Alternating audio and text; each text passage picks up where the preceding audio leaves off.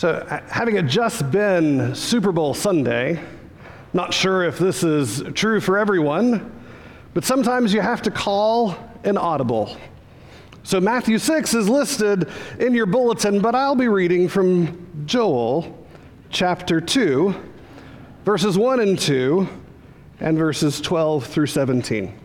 The prophet writes, "Blow the trumpet in Zion, sound the alarm on my holy mountain. Let all the inhabitants of the land tremble, for the day of the Lord is coming.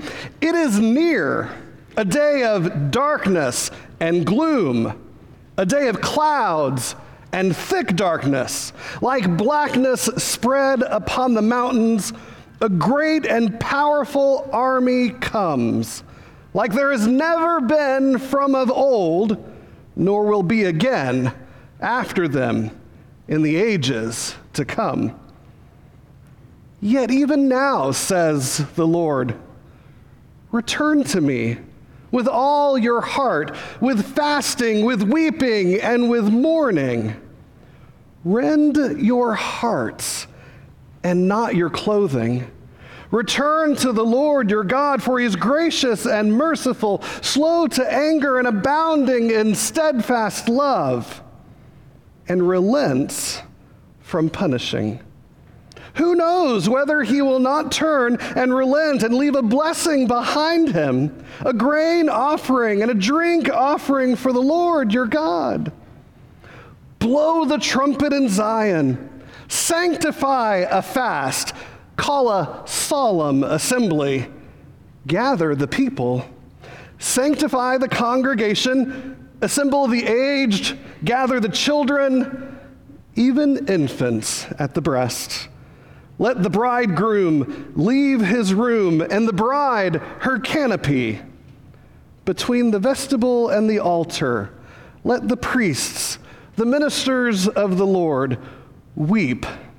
Let them say, spare your people, O Lord, and do not make your heritage a mockery, a byword among the nations.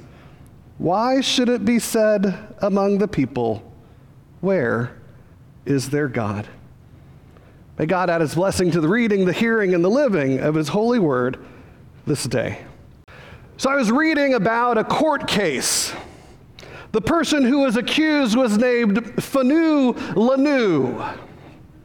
Phanu Lanu sounded to me to be a foreign person's name, maybe somebody from the continent of Africa, F-N-U-L-N-U. It could have been someone from Poland. Oftentimes they forget to separate consonants with vowels. Until I realized that Phanu Lanu was not someone's name at all. It's actually an acronym used in court system similar to John Doe. When you don't know someone's name, you call them Phanu Lanu, at least in the paperwork. First name, unknown. Last name, unknown. Phanu Lanu.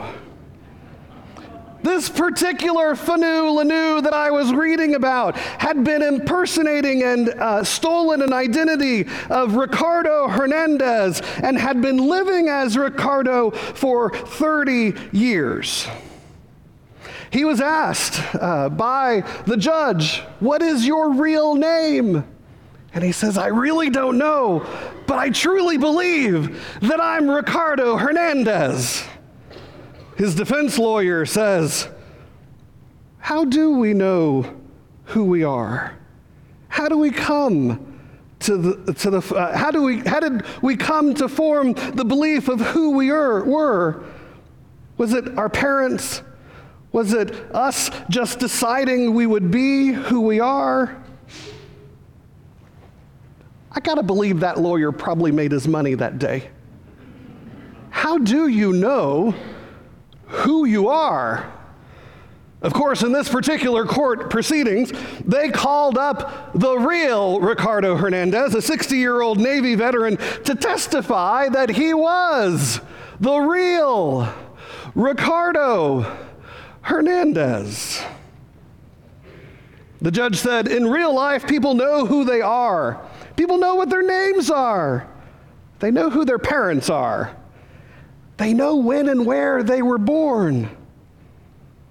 Needless to say, the Phanu Lanu in that case was convicted and sent to prison for 6 years. Our scripture passage today, the book of Joel, paints a picture of an army that is massed on the horizon. Maybe it's an army of angels, the prophet doesn't tell us. And the people of Israel blow the trumpet of Zion, and they blow it to alert and to alarm the people of Israel that on the horizon a menacing army comes to bring about justice and accountability. It'd be easy for us to think quickly, move to verse 12, where God is so much more forgiving. But let's stay with verses 1 and 2 for just a little bit longer. When we look at the prophetic tradition, that when a prophet shows up on your doorstep, it's gonna get worse before it gets better. That the prophet tells about the judgment of God. The prophet tells about how God will not stomach or tolerate the disobedience in the land. In the midst of verses 3 through 16, the nations mock God. They say, "Where is their God? The one who is the living God." Joel wrestles with the text. He tells the congregation about their disobedience. He tells them about the menacing army that is coming. Later in the book of Joel, chapter 3, there'll be some interesting conversation about the fact that even God suffers from the disobedience of his people by saying the Lord who dwells in Zion suffers alongside the people of Jerusalem, that his land, his vines, his fig trees are all desolate since the locust and apocalypse had come, that God suffers as well. This idea of the day of the Lord, we blow the trumpet in Zion, for the day of the Lord is coming. Now, there are some prophets who have nice words to say about the day of the Lord. The people of Israel had gotten this kind of complex of being victims, that they had been beaten up by so many people that when the day of the Lord comes, he's going to set it all right, and we'll be restored to where we're supposed to be. But Joel disagrees. Joel sides with Amos and Isaiah and Ezekiel and Zephaniah. Joel says the day of the Lord is not when God will take the victim Israel and elevate them, but when God will call Israel to accountability. Have you ever had that moment when you come into the den? You look at the mess that's there. Maybe your child has found leftover paint in the garage and decided that surely outdoor porch paint of the gray color will make the den look so much more beautiful. Or maybe you come in after work and there before you is the dog that has been tarred and feathered with flour and honey. I mean, have you ever had that moment where you walk in and you look and you say, "Who did this?" And the child says, "I don't know." I mean, I gotta be honest with you. I've been on both ends of that one, right?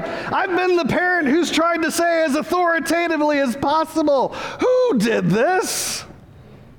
And I've been the kid who did not have a dog to blame it on, saying, "I don't know." There is a moment in Ash Wednesday when we realize that the army is massing on the horizon, that accountability is the word of the day. The words that we will talk about with the imposition of ashes will be, "From dust you have come, and to dust you'll return. Repent and believe in the gospel." I mean, dust is not worth much. And if we've come from dust and we return to dust, what is our lives? But that the Lord favors us. We look back at the scripture passage. That wonderful verse 12 begins the process of return. You see, the Lord runs out in front of his own army of angels and says, wait, not yet. And God says, come back to me. Come home, people of Israel. Rend not your clothes, but your heart. You see, in biblical anatomy and physiology, the heart was where the commitments lied. So if you had made a commitment, that is where it sat. There were other, stomach was for completely other things, but that heart was for the commitment. So to say rend your hearts is to say come back to your first love. I find it interesting that in the midst of Ash Wednesday, we kneel at the altar rail. We have deep prayer. I saw many people throughout the day who had been to service already and had been marked with the cross of ashes. I did not know that they were believers. It's kind of like there's no atheists in foxholes and there's no atheists on Super Bowl Sunday. And it appears to be that there are no atheists on Ash Wednesday either, for all are seeking to repent and change their ways.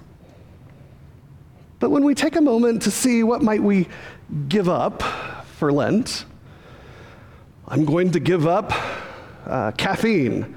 Actually, my family decided I'm not allowed to give up caffeine because it doesn't make for a good holy experience for them. Or I'll give up chocolate. Or I'll give up fast food. You see, the moment of accountability may not be that we have spent our spiritual treasure on caffeine and chocolate and fast food. The army does not gather on the horizon to call us to accountability for our caloric sins, though some of us could handle a little bit of repentance. The army masses on the horizon to call us to accountability, for we have wandered away from the truth. We have sold our spiritual treasure to mainstream media, to presidential politicians, to the highs and the lows of the economy or the stock market, or maybe even sold our spiritual treasure for the favor of our direct supervisor. It is not caffeine and chocolate that we have made an idol. It is completely different things. So as those who kneel at the altar rail, we have that moment when God says, who made this mess? And as much as we want to say, Fanu Lanu did it, first name unknown, last name unknown, it really is us. We can want to be the faithful person down the street, a Ricardo Hernandez, if you will, but at the end of the day, the judge looks over us and asks for us to come home, to not hide our identity, to not cover our pain, to not allow the blame to go over our head and to hit someone else. For Joel tells us that something righteous this way comes. And that righteousness cannot be taken care of by flashy smoke and mirrors opportunities. That we were baptized under a name, not Fanu Lanu, and that Ash Wednesday becomes that time to rend our hearts and not our clothing, to return to the one who knows us by name, who created us with his own two hands, who redeemed us by blood, sweat, and tears, who died on the cross and was raised on the third day. That when we go home, the name of our baptism is the one that's mentioned. And much like Jesus' inauguration of ministry, we get that feeling of love, that descending of the dove, those words, this is my beloved. I'm glad they've come home. Now, Ash Wednesday is often about re-examining your priorities. It's almost like we have not made it to Valentine's Day for our New Year's resolutions. So therefore, Ash Wednesday comes to save the day. We will re-examine our priorities, which will allow us to set our spiritual GPS and to go home. I find it really interesting that in the history of words, the word priority came about in the 1400s and was singular for about 500 years. But the idea of priorities is something we've made up since the 1900s.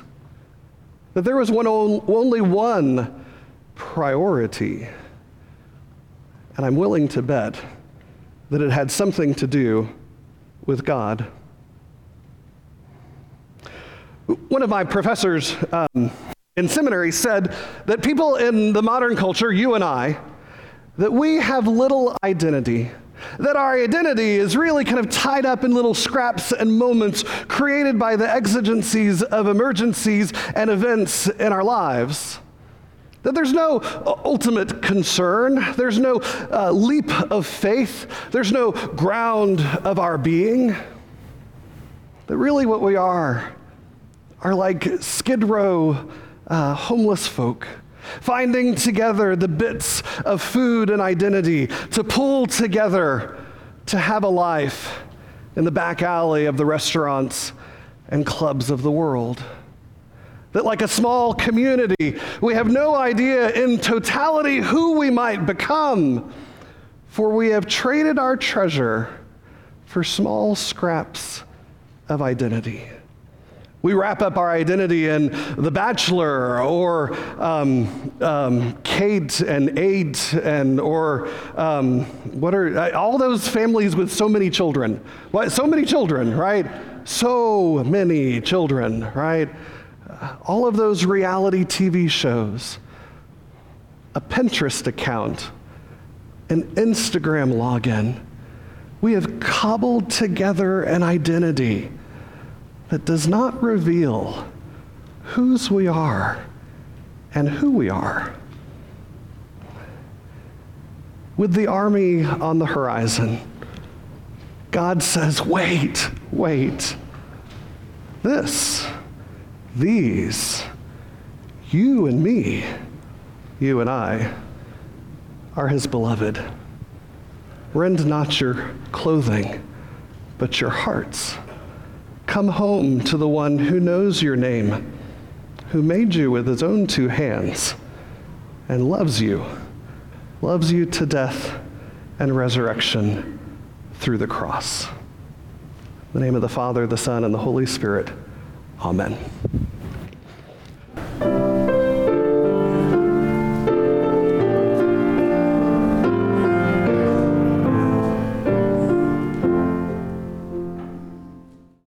I invite you to stand for the dismissal with blessing. Go forth into the world in the strength of God's mercy, to live and to serve in newness of life. May Jesus Christ, the bread of heaven, bless and keep you. Amen. May the Lamb of God, who laid down his life for all, graciously smile upon you. And may the Lord God order all your days and deeds in peace. Amen. Thanks be to God.